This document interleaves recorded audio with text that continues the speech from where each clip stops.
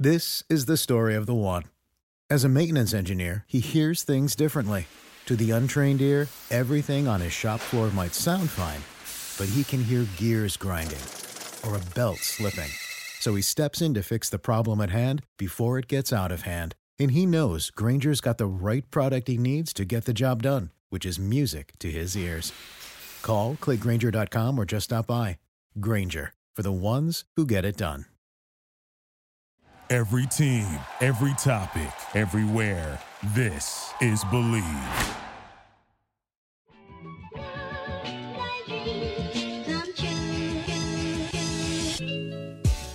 Before we jump into today's podcast, we're going to discuss the loss of Lauren Burnett and the impact it's had on the JMU community, the softball community at large.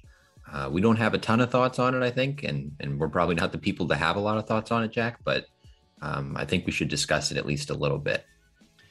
Yeah, it's a tragic passing, took the JMU community by extreme surprise, and the outpouring of support from the softball community at large, as well as the JMU community, the Harrisonburg community, and really the whole sports community has been really something to watch.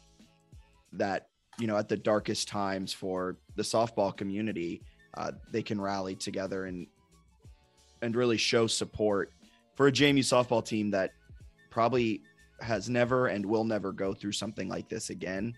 And like you said, we didn't know Lauren personally. We haven't been covering the softball team, you know, in person for 4 years now. Mm-hmm. So we're not close to the situation, and we were reacting to it probably like any JMU alum who enjoys JMU athletics did. And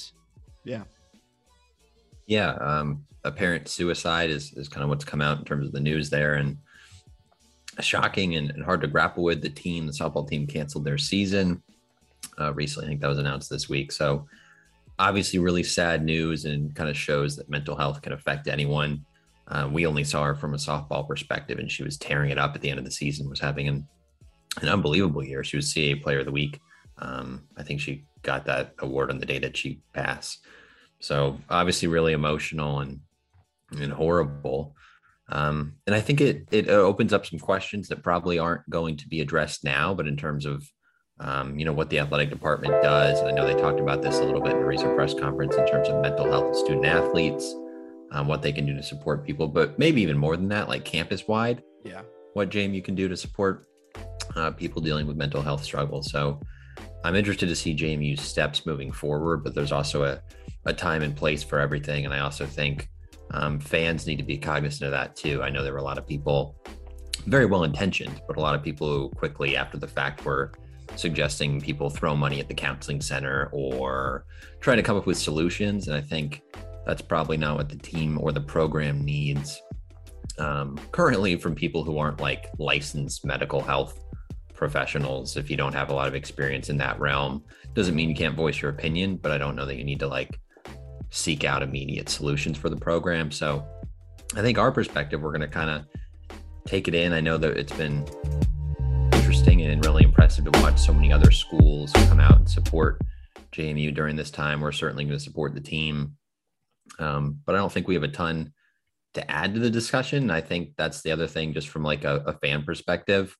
I think there have been a lot of like kind of generic stories about her passing. And I am looking forward to, when the time is right, reading and maybe even contributing to in some capacity, stories that kind of honor her memory when her family's ready to talk and things like that. I imagine there will be people on the JMU beat who will tell those stories as time goes on.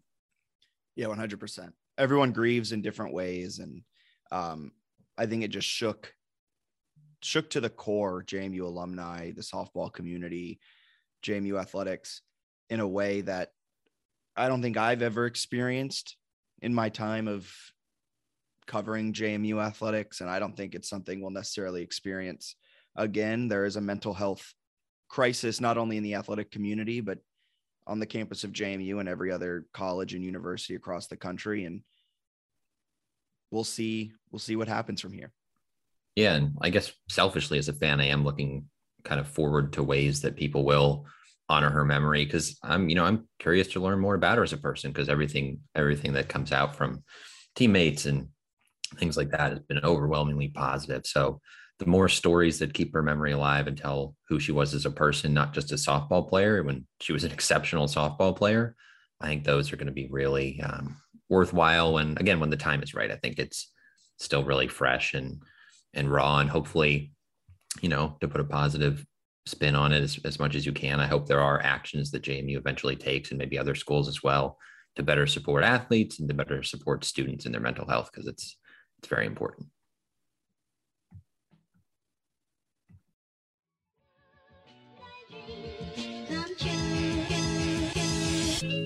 Welcome into another edition of the JMU Sports News Podcast. I am Bennett Conlin, joined by Jack Fitzpatrick. Jack, how are you doing? We're chilling. We're doing all right on this Wednesday, chugging through. Just chugging through. Just chugging through a Wednesday. It's a week. It's NBA playoffs are happening on the actual job front. NBA playoffs, NHL playoffs, MLB. I thought March Madness was busy. It feels like almost now it's busier. Yeah, you got so many sports. It's hard to get any break. A whole lot going on. JMU sports wise, things have maybe slowed down a little bit. You probably heard our opening. We discussed Lauren Burnett and her impact on the JMU community and that devastating loss. I don't think we have too much else to share on that now. I think that's something we'll probably get into later, as we kind of mentioned, and as other people will probably cover more later as well. But maybe from the on-field perspective, worth noting that softball season's over. 21 and 21, they'll move into the Sun Belt next year. Kind of unclear on who's coming back and who's not coming back.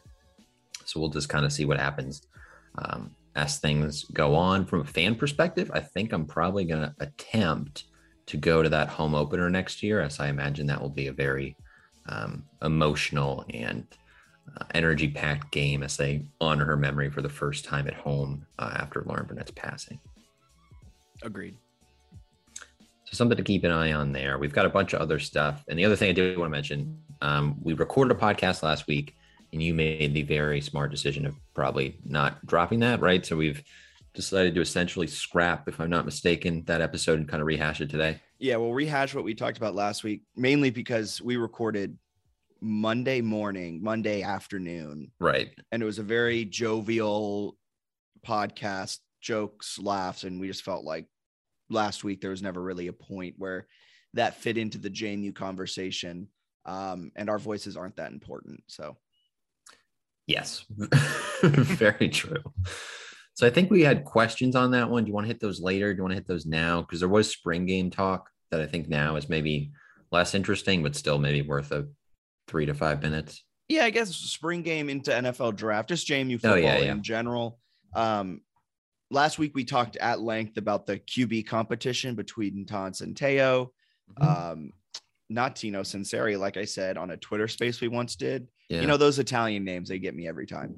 But Centeo looks to be the clear-cut favorite to be the starter in the fall, with Billy Atkins and Barnett the third backing him up. Not sure who's going to be the backup in that situation. Most likely Billy Atkins, just based off of the run they all got in the spring game. The offensive line is still a little bit of a question mark, and we come out of the spring game not with a lot of concrete knowledge on what the starting offensive line is going to be come week 1 against, is it Middle Tennessee? Yeah. So we're not 100% sure what the offensive line is. Excited to see as the season gets closer. Also, don't be surprised if the quarterback is not named until they're running out for the first offensive series week 1. We'll most likely see a Centeo or Atkins or Barnett type of situation on the 2 deep, that first 2 deep we get at the O'Neill's press conference. So be aware of that. Offensive line's a question. Defensive front seems pretty stacked. Defensive linebacker seems pretty stacked. If I'm not mistaken, we were pretty solid with the front guys. It's the back end that we're a little bit worried about. See how Wesley McCormick comes back from his injury from last season. See how the rest of the safeties and defensive backs do. Wayne Davis not signed to an undrafted free agent contract. The only 2 players from the 2021 squad were Liam Fernadel, who got a minicamp invite from the Steelers, and Mike Green, who got him 2 minicamp invites. I forgot which 2 teams though. One of them was the Bucks, because the Bucks have a weird obsession with JMU players. The other might have been like the Bears or something. But yeah, he's got 2. I haven't heard anything on Cole Johnson, so we'll see what happens there. I think you pretty much covered most of what we did football wise. And Teo seems like the quarterback. Yeah, go ahead. Wide receivers. We talked about last week on the podcast that we scrapped that there was no height. Yeah. But they got a transfer who has height. They had a transfer from ECU, Troy Lewis, I believe it is, wide receiver 6'3". Just a quick message board search for them on like an article on like 24/7 Sports had a lot of people being like, damn, like I wish he didn't transfer. It seemed like he had a really good spring. So I think that's a good one. He was kind of dead set on JMU, which I thought was interesting too. When he was in the portal, he said he wanted them. They wanted him. He took like one visit and I think he was pretty much done. Similar thing happened with the Liberty offensive line transfer. I think only took one visit. So interesting that some of those guys are so committed early on. One of the other things that we had talked about the offensive line, you mentioned it, they returned pretty much similar group to last season that started in that final game, but they have added a couple of transfers, and like the depth is a question, and how it actually shapes up is definitely a question, like you mentioned, although I think they'll probably be confident in whatever that starting unit is. My questions will probably be more the second group. And to see the growth, because Fernando was out for a few games last season, and I forgot not Cole Potts. I forgot who stepped in at left tackle for him last season, but you saw an extremely the offensive production fell off a cliff for the games that Liam wasn't in there. So with an off season and those games under his belt, I expect that position, especially left tackle, but that position group as a whole to kind of take that step forward and meld together. But that is something to keep an eye on. That production fell off so greatly when Liam went out. And now I think the depth is the biggest question, because outside of the starting 5, it's really all redshirt freshmen and sophomores backing them up. Very true. The other football question, Roger Smith had asked, who would you like to see as like an end of season rivalry opponent for football, Old Dominion or Marshall? I think we both kind of narrowed in on ODU because they're in state, but also kind of said that like anything works, right? It'll be fun to have anyone kind of in that spot. Anyone works, and that ODU has that past. I mean, yeah, there's some history. We hear stories of the ODU JMU rivalry still to this day. We don't hear stories of the Marshall JMU rivalry because I don't think there really is one. I think the ODU one helped even the basketball history. I feel like their football one is like somewhat limited, but still like kind of heated. So it's interesting that there's like that sport by sport thing with ODU that probably doesn't apply with Marshall. So something to keep an eye on there. There was a softball question that we don't need to get to anymore because the season's canceled, as we mentioned. And the other one that maybe we'll get to later, but Peter Mooney asked about like major benefits outside of like obvious ones that have been reported on for Jamie moving to the Sun Belt. And the one that I said that I'll kind of stick with is that if there is a big picture realignment or shakeup of Division I, I think it's looking like it's going like week by week. It seems like it's going to happen. I think it helps to be in the Sun Belt, potentially performing well and like being in the AP top 25 and all these things, and maybe getting in the NCAA tournament with basketball and having a good baseball team. All that stuff helps. Being in the Sun Belt, you got a better chance of like remaining with the top tier programs when there is a shakeup specifically with football. If you're in the like no CAA teams getting included in a D1 football shakeup, trying to like have powers break away. You're not including Delaware in that. So that Delaware fans hear you say that. True. They think they're at the level of JMU. That's accurate. So even like North Dakota State's probably not getting included in that shakeup, right? So like getting in the correct level, the FBS in a good group of 5 division is valuable for that. 100%. Yeah. Anything else on the wide receiver? I don't know why I just pivoted to the wide receiver. Kobe White also should be noted from Boston College. Signetti seems really high on him, prime for a good season now that he's fully healthy. So the wide receiving core should be good. Our main concern was height, and it seems like they got that in the ECU transfer. But anything else with football? Are you surprised how I guess more so switching up to the NFL draft? Yeah. Were you surprised that, I don't think either one of us were surprised that no JMU kids were selected, But were you surprised that none even got an undrafted free agent contract? It's all rookie camp invites. It's crazy to think that a random FCS Twitter scout who's tweeted about like Who has several 400 followers, tweeted about how he views Cole Johnson as a friend, might have had bad intel on teams being interested in drafting Cole Johnson. So that's shocking to hear. No, like there's a lot of draft nonsense and like teams just sort of say stuff. And when you have those like lower level, not to like bash on people, but a Twitter account that maybe he's like a really specific scout for a specific thing. And like he falls in love with someone and then wants their opinion to be right and says, oh, this team's actually really interested. I don't know. Like everyone thought that teams would be interested in Malik Willis. I know the Lions were mocked to get him at number 2 and he went 84th or something to the Titans. He's going to be a backup to Tannehill. So like a lot of the media stuff is different than how NFL teams feel.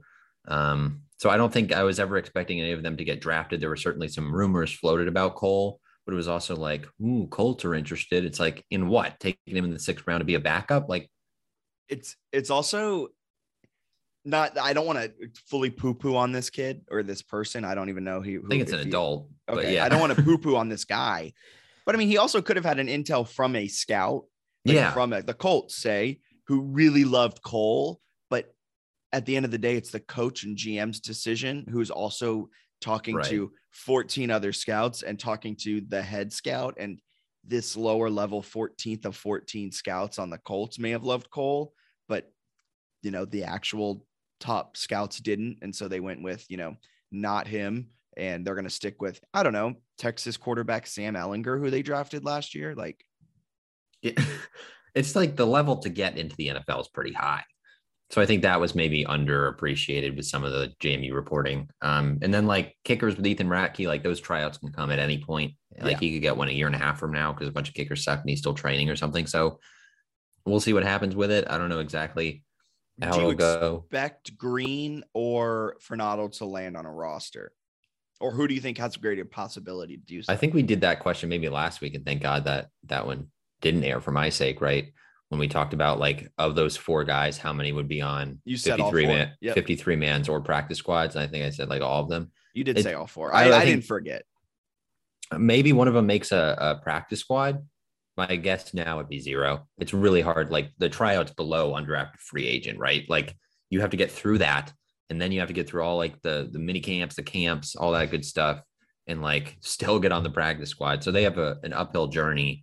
Cole and Ratke not even currently having tryouts puts them at, a little disadvantage too. So my guess is maybe somebody makes a practice squad, but I would lean toward like, no.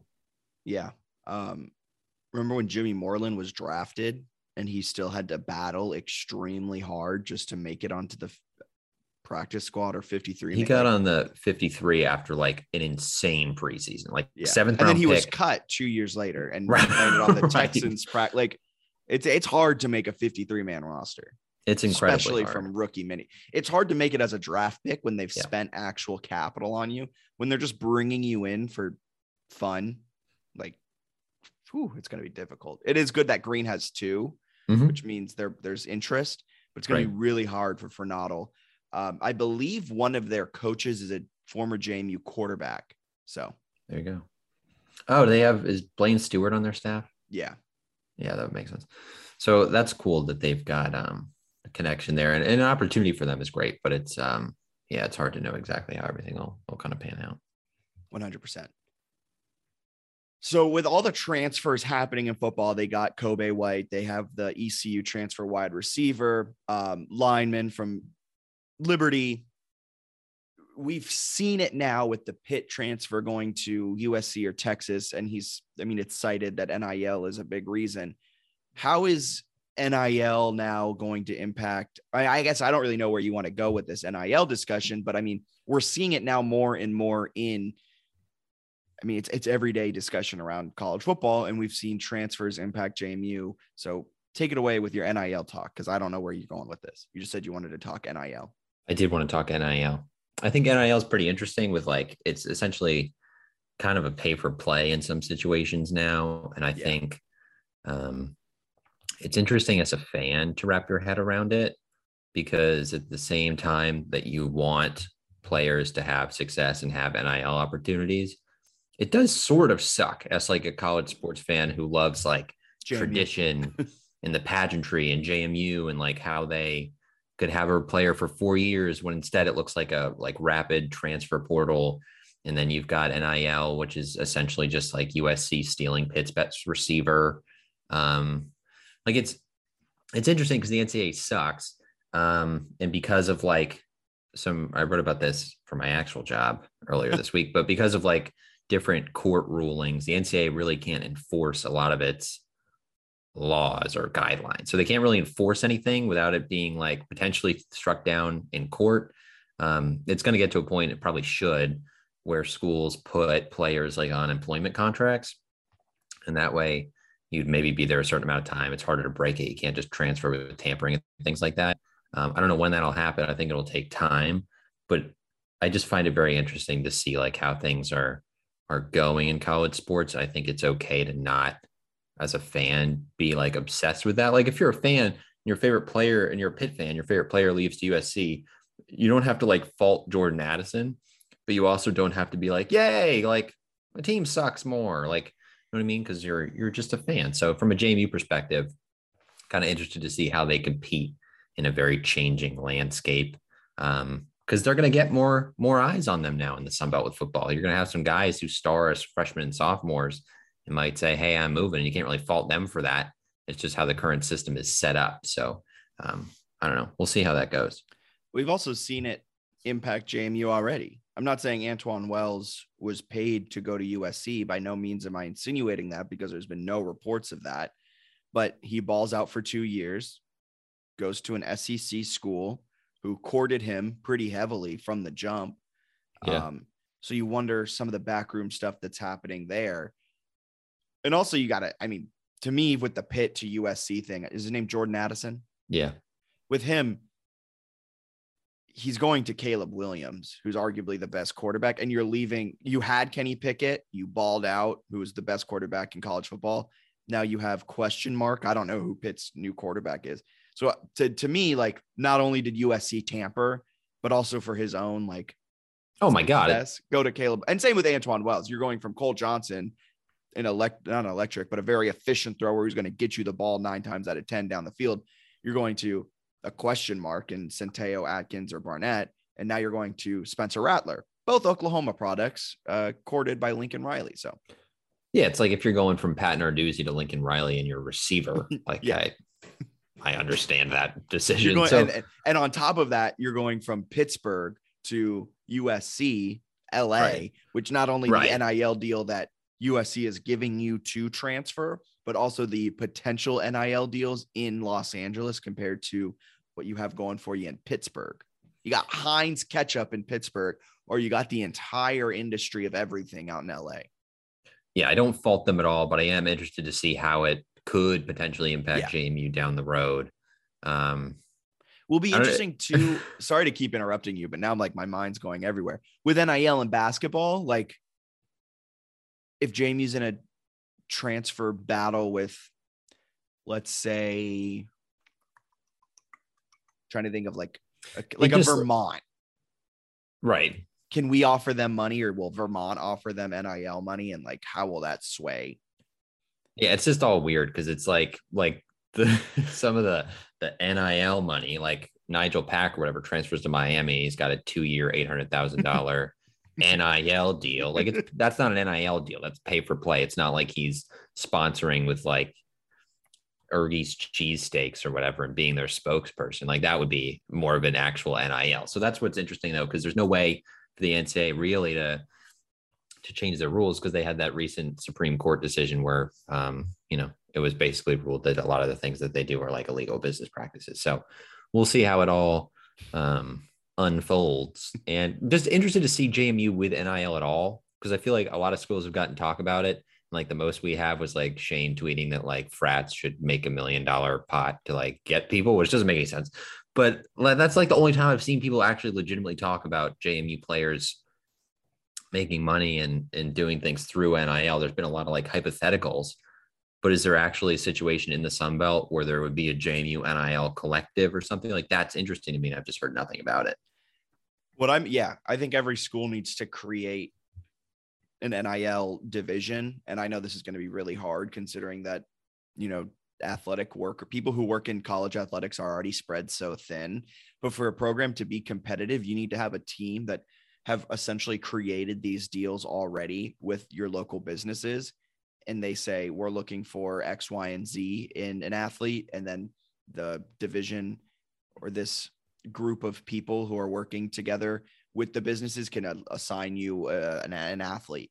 I think that's the way things are going. And I think that's the best way for you to be productive in this NIL world now. So I think that's imperative for JMU. Go out into the community, pair up with Three Notched, pair up with Pale Fire, Ergie's Cheesesteak, all the local car dealerships, have deals in place there.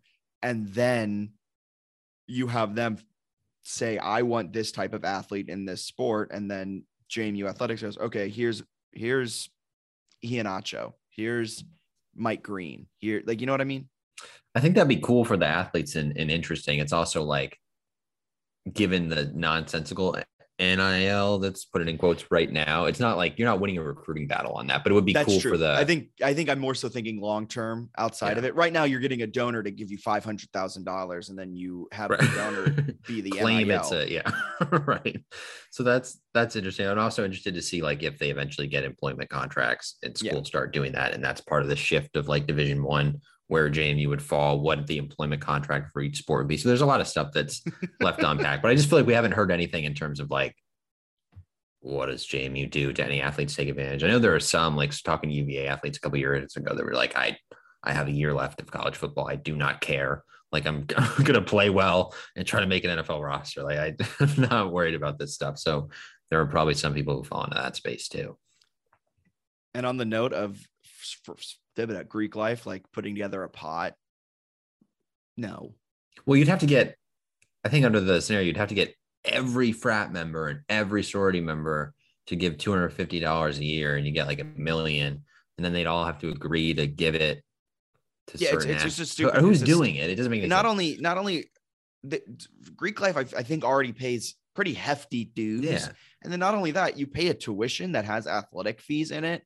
And then you're saying this segment of the JMU population, only this segment should then put $250 towards a bowl. And then you all come together and say, okay, we want Cam Holden, who's back in the transfer portal, to get this $1 million. Like, seems to me that it's just not going to work out. You're telling me you got to convince Tommy and whatever frat that instead of buying a bunch of 30 racks or kegs for his boys, he's got to try to get some like 2-guard for the basketball team so that so when they host Texas State, they got a better shot of winning. No, nobody cares. You know what would be amazing if these players, like on their warm-ups, like with the NIL deal, start wearing like who's their NIL sponsor. And then this player that JMU Greek Life has recruited, they roll out and it has like every sorority and fraternity letters on it. And like on the back, real big, it says JMU Greek Life or something. That's what I'm saying, though. I'd love a little more actual clarity of like, what does an NIL deal look like for a JMU athlete? How does JMU compete in recruiting wars? Do they ever have boosters who are willing to offer? Like, but I don't know. Was there an alpha dog that was like, hey, Antoine Wells, I'll give you $50K? Like, I don't know if that's something that, like, I know it's hard to report on that because no one's going to be like, yeah, I tried to illegally offer him $100,000. And like, he turned me down. How does it work would be more interesting, I think, than there are some hypotheticals out there that are like, if every student I also don't want that. If you're a JMU frat, like, don't waste your money on trying to get like a quarterback when he's already brought in a good quarterback without cheating. So I don't know, but interesting to see how NIL will affect JMU in the future, I guess. Speaking of JMU athletics in the future, men's basketball is primed for a fantastic 2022-2023 Sun Belt season. They've added 2 transfers. And one of them is a lights out 3-point shooter. Yeah, I think it's last name, and we struggled with the pronunciations on the last one that we didn't drop, but I think it's, Noah Friedel? I've been pronouncing it Friedel. Okay, well, there you go then. But he's a big time shooter from South Dakota State, can really fill it up. Interesting addition as well, because he had kind of transferred from South Dakota State. So I think his sophomore year, He didn't finish the season because he was dealing with anxiety and depression. And then at the end of this year, I think he just got benched. But then in his like transfer message, he had mentioned wanting a program or a school with like that cared about his mental health more. So kind of interested to see a guy like that who really cares coming into a university that just had like a player suicide. Kind of how he might be able to, someone who's going to probably be a star on this team, how he could maybe even help shape how the athletic program or the university could handle some of these things, because he has a perspective of what didn't work for him in his previous institution. So I'm interested in hearing from him and an off-court perspective related to that. I think he has an interesting viewpoint. From a basketball perspective, the dude is an awesome three-point shooter. They added Mezi Offerum, the big guy from Mount St. Mary's, who kind of plays a little bit like Giannis. He's obviously not Giannis, but he plays kind of a similar attacking. I love it when you say that. He's a lot like Giannis, nothing like him, but like he plays like attacking downhill is probably how I should just say it and leave the Giannis comparison away. But they've gotten a lot better, I think. And they also added a freshman. So they got 12 of the 13 scholarships are filled. I think I could see 11 of those guys realistically earning minutes. So you can add someone else if you want in some capacity. But how do you feel about this? Because we've talked a lot how about they're a small ball team that can't shoot. Well, he can shoot. So I'm very excited, but I also have bated excitement. Okay. So the Mezi Offerum, I wish she was bigger. I wish they got a guy who was 6'10", because I still think they're not big enough. And as much as I love the Friedel signing, and I think he's going to make an impact, it feels like he just plugged the hole that Falden left. And last year they were a small ball team that struggled to shoot with Falden. And it seems like before the Friedel signing, they were a small ball team who didn't know how to shoot. They were trash at shooting behind the arc, except for Morse every second game. And now with the Friedel signing, it seems like they're a small ball team that can shoot. So like, will they compete in the Sun Belt? Yes. Will they win an NCAA tournament game? No. Even if they're a 16, like, I don't think this makes them an elite lower level mid-major team. Like, they're not Davidson. They're not La Tech. They're not UAB, South Dakota State, these elite lower level mid-major teams from last season. Maybe I shouldn't include La Tech. I just love Kenneth Lofton, but they're going to be good in the Sun Belt. And I'm excited for, I feel like I just really poo-pooed it. They added what they needed to add. I just wish with this one more scholarship, they add a little bit more shooting or more size, because it feels like they're running it back with last year's roster with a slightly better shooter than Falden. I just think when they were healthy last year, they were still good. Oh yeah, no, 100% they were. And I'm not arguing that. It's just, I'm now also very interested to see, because at times while they were good, they were very lucky. And they were also running an offense that was very predicated on Takal Molson. And I don't think he should be your focal point on offense. That's a me thing. So I'm just interested to see like how they'll do. And I think Molson's a great player. I just don't think in today's day and age of college basketball, you should be running it through a three who takes contested mid-range jumpers. I just like, well, I'm kind of interested, I guess. They have a lot of guys. Like, I feel like Molson and Iheanacho and even Edwards, like when those guys slash, like, they're really good getting downhill and attacking.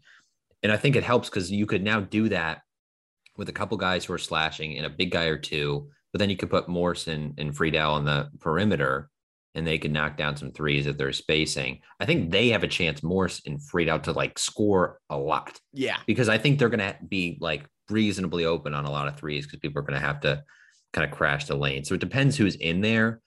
I think they've kind of set themselves up where like Morse and Friedel have to play like 33 minutes a game. Like they're going to be huge. And I think they have to play a lot. So we'll see how they do that, what they do with the last scholarship, all that other stuff. But I'm generally excited because I think they have a chance to win the Sun Belt, but it's a fair point to say that, you know, are they going to take that next step to go from a Sun Belt winning team to potentially a really elite mid-major? But I think they're trending in the right direction. He's doing, I think, maybe a better job now with roster management than he did last year.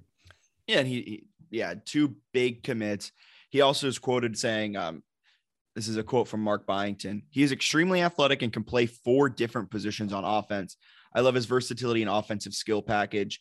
On defense, he'll be one of the top defenders in our league and be able to guard all 5 positions. So he's a 6'8" player who I assume this is Offram. I assume he's going to have him play the 2, 3, 4, and 5 at times, depending on the lineup. So that versatility is nice. He also averaged 9.6 rebounds, 2 assists, and 1.5 steals. So he is a really solid, versatile guy. So 1.5 steals, I think, would lead the team.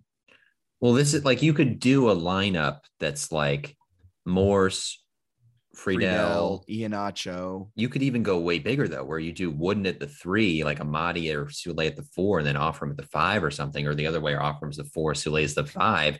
You've gotten a bigger team. Is Friedel and Morse at the 1 and 2.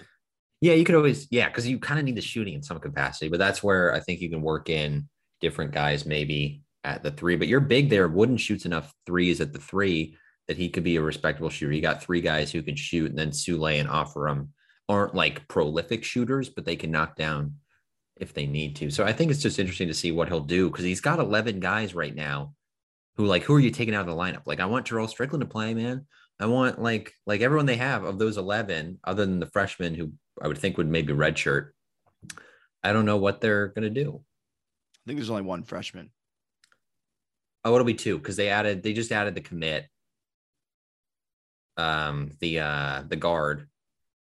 They added a guard recently who just committed, who plays in a lower level, but was dropping like 50 in some of these games. Oh, that's right. You got really hype about adding him. I think he will probably sit out. I forgot about Roberson. He'll probably redshirt too, though. He might, but he's big enough with enough ability shot blocking. I don't know. So maybe he redshirts. With the people in front of him, like at this point, can't give everyone, especially when you're only running 3 positions. Friedel and Morse are getting 30 minutes. A lot of minutes. So then he's probably looking at 10 guys right now who could all play. So maybe they're 10 deep. Maybe that's what they end up being. That's a lot of guys, though. That's a lot of guys. For comparison's sake, Providence last season was running like 6 guys deep. So 1 guy off the bench. Like, it's not normal to be 10 guys off the bench. Or 10 guys. Yeah, if you're doing a full second unit, it's a lot of guys. So we'll see how the kind of lineup develops. But I think there's potential there. I'm excited about the potential. I think they're moving in the right direction. And speaking of moving in the right direction, let's hit lacrosse, and then we'll close out with your baseball takes. So lacrosse, they've won 10 in a row. They're good, man. Sorry, I keep interrupting you this episode. I'm so sorry. You should be interrupting. CAA regular season champ, and Selection Sunday is on Sunday. That's how it goes, right? That's why they call it Selection Sunday. So they'll learn their NCAA tournament fate. They're going to be in. It's just a matter of who they're playing and where they are. Sunday, and then May 13th, which is a Friday, is when I believe the opening round is. Friday, maybe Saturday. I don't know exactly how it works, but May 13th, Friday is the opening round. Will be streamed on ESPN Plus at campus sites. Are we going? Probably not, but maybe actually. I think they could host the first one, I think. Mm-hmm. And then I think the second one, I was reading some bracketology the sports blog guys posted. Second one, it's seeming like maybe they're not going to be a national seed, so they might not host that one. I think that's how the hosting works. The May 15th one? Maybe it's the quarters when they go to a national seed. I don't know exactly. I think it's the same site for May 13th. So maybe there's no hosting then. There might be no hosting for the lacrosse team, depending on the seeds. Because I always forget lacrosse is such a tiny bracket. It's really competitive to even get in the bracket. So big time stuff from JMU, and a good way to finish out their CAA time with a little middle finger to the conference, winning the regular season. And we'll see if we can get a lacrosse expert on maybe, I guess, next week. Yeah, next week. Because we don't know as much, but they look good. They're playing well. They got a chance to go in. And obviously I know nothing about how the campus sites work, but I think they have an opportunity to be really competitive throughout. They've, top 10 RPI, I believe, right in that area. 10 wins in a row. They've been really good the last, month or two. So, yeah, I'm excited for them. You know who I'm not excited for? Here we go. Hit me with it.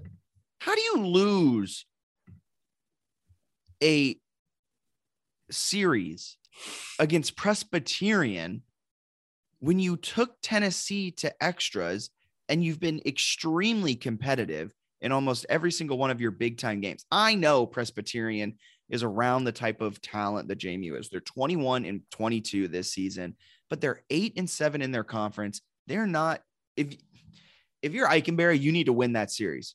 I'm not saying sweep the series. I'm saying win the series. You dropped both on Saturday, the doubleheader, losing 5-2, 3-1, and then you win on Sunday 4-0. Why is your offense not alive? Why are you losing both of the doubleheader games? I don't want to get too heated, but make it make sense. We talked about it a lot last week.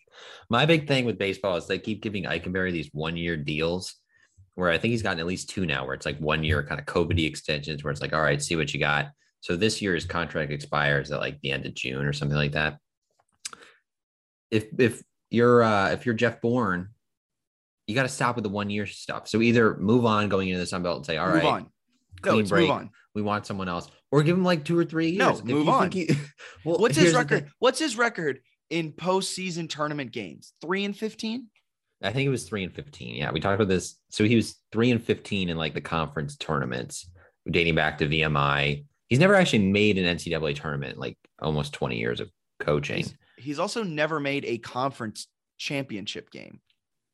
That would make sense with the 3-15 record. So, yeah, I mean, I don't know, like, which is, well, you kind of have to, if you're VMI, that's kind of how you would have to get in. And even Jamie, you're probably not getting an at-large somewhat recently. So, like, that makes sense, right? If he hasn't gotten there or won that, he's not getting in the NCAA field. So those are all connected. They're 24-20 this year. They don't suck, though. That's the thing. Like, they're not bad. So I think, like, there's the comparison that makes sense with, like, Lewis Rowe, where it's like there was a lot of talent and didn't achieve.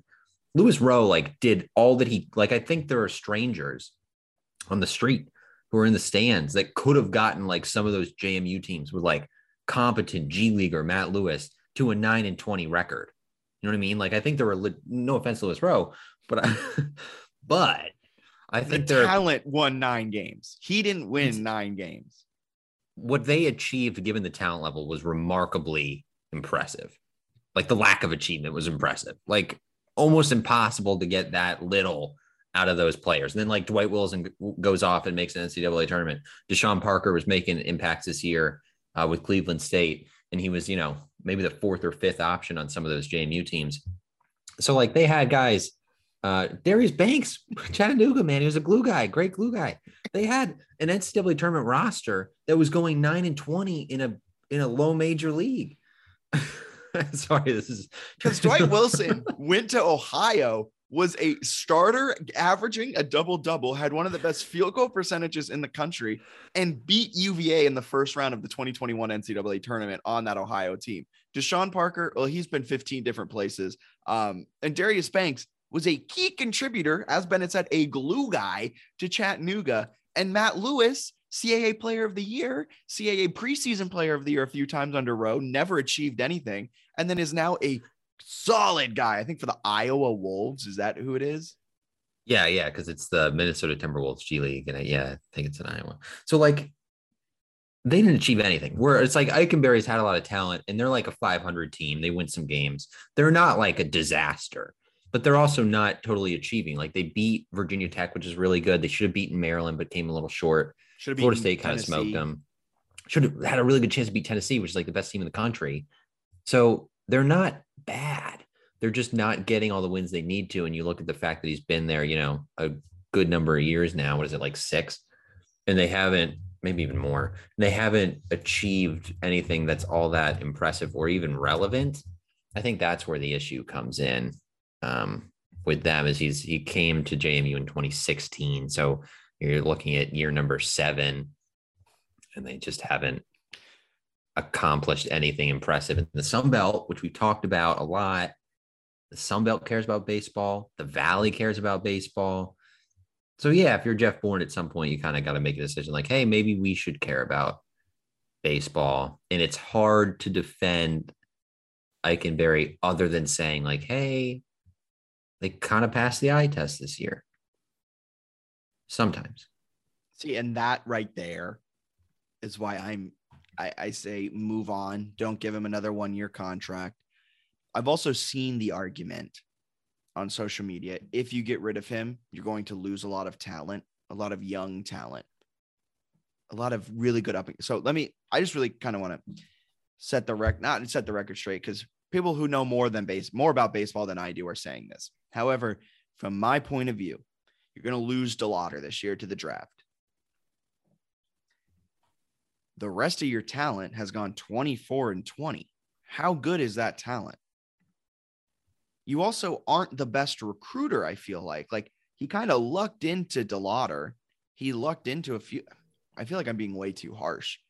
Like, I feel like I'm being way too harsh on you right here. Like, Eikenberry's a fine coach. Fine. He's great for VMI.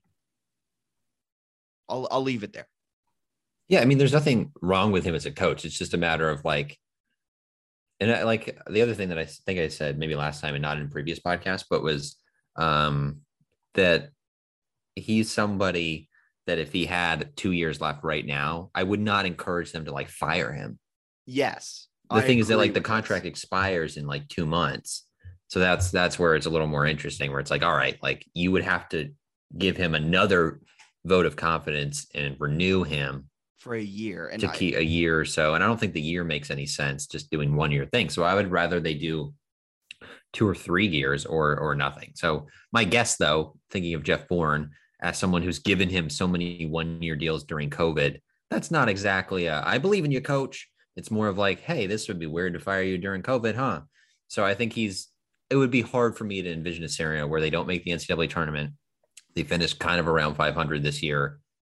And Bourne gives him like multiple years. My guess is that they do move on. I don't think it crushes them in terms of like the transfer portal, because kind of to your point, like they're not that talented. Like they're pretty good, but they've got a lot of the guys that are good are upperclassmen who might leave anyway. I don't know that. I mean, they still have some good young players, but are those players, guaranteed to be like, oh, I'm done when they bring in a coach who might help them win more? Be better. Probably not. Like, you have Ryan Murphy, who's a pitcher. He's a sophomore. And you have Grant Painter, a redshirt freshman. Really solid young guys. I think Showalter's a redshirt. He's a graduate guy. He is? Yeah, he's old. Oh, I thought he was a redshirt junior. So like, yeah, I mean, Trey Dabney, I think, is a redshirt senior at this point. Like, a lot of the talent on this roster are older. And yeah, Eikenberry recruited these younger guys.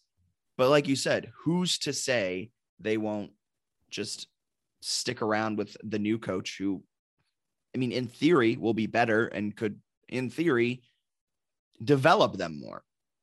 I think the big thing is just that we've talked about, like, really big picture, right? If the Sun Belt cares and you want to embrace the Sun Belt and the Valley cares about to baseball. me, that's the biggest one. The Valley cares. If this baseball, look at what softball's doing. They added the second grandstand bleachers out in the outfield. Like, people go to those games because they're good and people care about diamond sports. College baseball is also sweet. Yes. Like Virginia Tech played last weekend and UVA set an attendance record. I think they almost had 6,000 in there. Both those teams are like top 25 teams. They asked, UVA's head coach after the games, like, what the rivalry is like. He's like, I don't even really care about the rivalry, that they're like two really good baseball teams in Virginia, like bringing fans to this game, which I thought was a well thought out opinion. And I think the same could kind of go for JMU. Like, if they become really good, people are going to go. The games against UVA and Virginia Tech would mean something. There'd be people, flocking to the stadium to watch them, just like softball's developed a really solid, loyal fan base. So I think they kind of need to, at some point, commit to it a little more. And my guess is that they're going to kind of win some games, lose some games the rest of the way. And they'll fall short of some miraculous, like, 12-game winning streak that maybe, I don't even know if they went out, if they would get in, to be honest with you. So, because they play some crappy teams here the next couple of weeks. So I don't think they're going to win out, but if they did, I don't know if it would be enough to even get in. If they don't make the NCAA tournament, I have a hard time thinking that they bring Eikenberry back. Again, nothing against him personally. It's just kind of our estimated guess of the future of the program. I think they would have needed to beat Virginia Tech and essentially win every series out. Maybe not necessarily win out, but they didn't beat Virginia Tech, and then they lose 2 games to Presbyterian, who's a similar RPI. There's no way they make the tournament. Just giving up too many clip that RBI when they make the chances. tournament. Clip that. There's no way they make the tournament. If they do make the tournament, give the guy a 2-year deal. I don't know. Like, I don't care. Like, it's just, I don't know. I just think his history has shown me that he's a 500 coach, which is fine. But if you want to be a top tier mid-major athletic program, you need a baseball program that consistently produces NCAA tournament berths. And then on top of that, like you said, the Valley cares, all of this stuff. And then you're getting Tennessee, you're getting Florida State right now as a bad program. And essentially they're scheduling you there just so they can beat up on you and have some solid start to their seasons. But think of if they continue to schedule Tech, UVA, Tennessee, Florida State, these Southern good schools at baseball and their top 25 or top 50 RPI matchups. Think how exciting those would be. It would be cool. People would go out to those games. Like, I think it's one they kind of need to lean into. I think lacrosse will be good for the future because of what Shelley Clays has done and how they've kind of developed that program. But it's also one that, like, Sunbelt doesn't even have it. They're playing in the American. Kind of where JMU is, there is definitely some lacrosse, like, regional emphasis, but like baseball, softball are huge in the Harrisonburg Valley area. So yeah, let's see them get better. I think we'll keep talking about this, but my guess is they ultimately move on.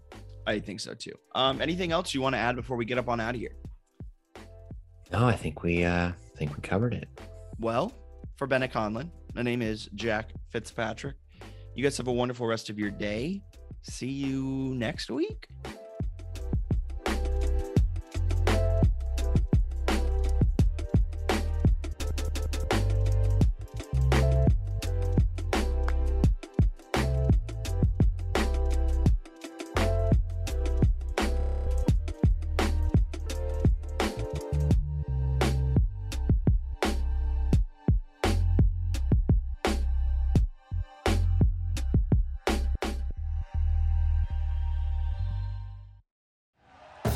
Thank you for listening to Believe. You can show support to your host by subscribing to the show and giving us a 5-star rating on your preferred platform. Check us out at Believe.com and search for BLEAV on YouTube.